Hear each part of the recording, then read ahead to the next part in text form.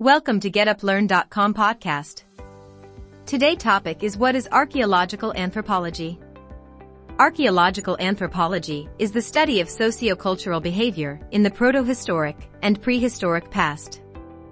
The archaeologist deals with such remains from the past societies such as tools, shelters, remains of plants and animals eaten as food, and other objects that have survived. These remains are termed artifacts and are used to reconstruct past behavior. At the same time, evolution of prehistoric culture, with respect to the biological evolution of early human being, are studied. In other words, it is an anthropology of the past. There are 4 subfields in anthropology: archaeological anthropology, biological anthropology, sociocultural anthropology, and linguistic anthropology. With the help of archaeological anthropology, archaeologists examine material remains of past human societies to understand past human behavior and cultural practices.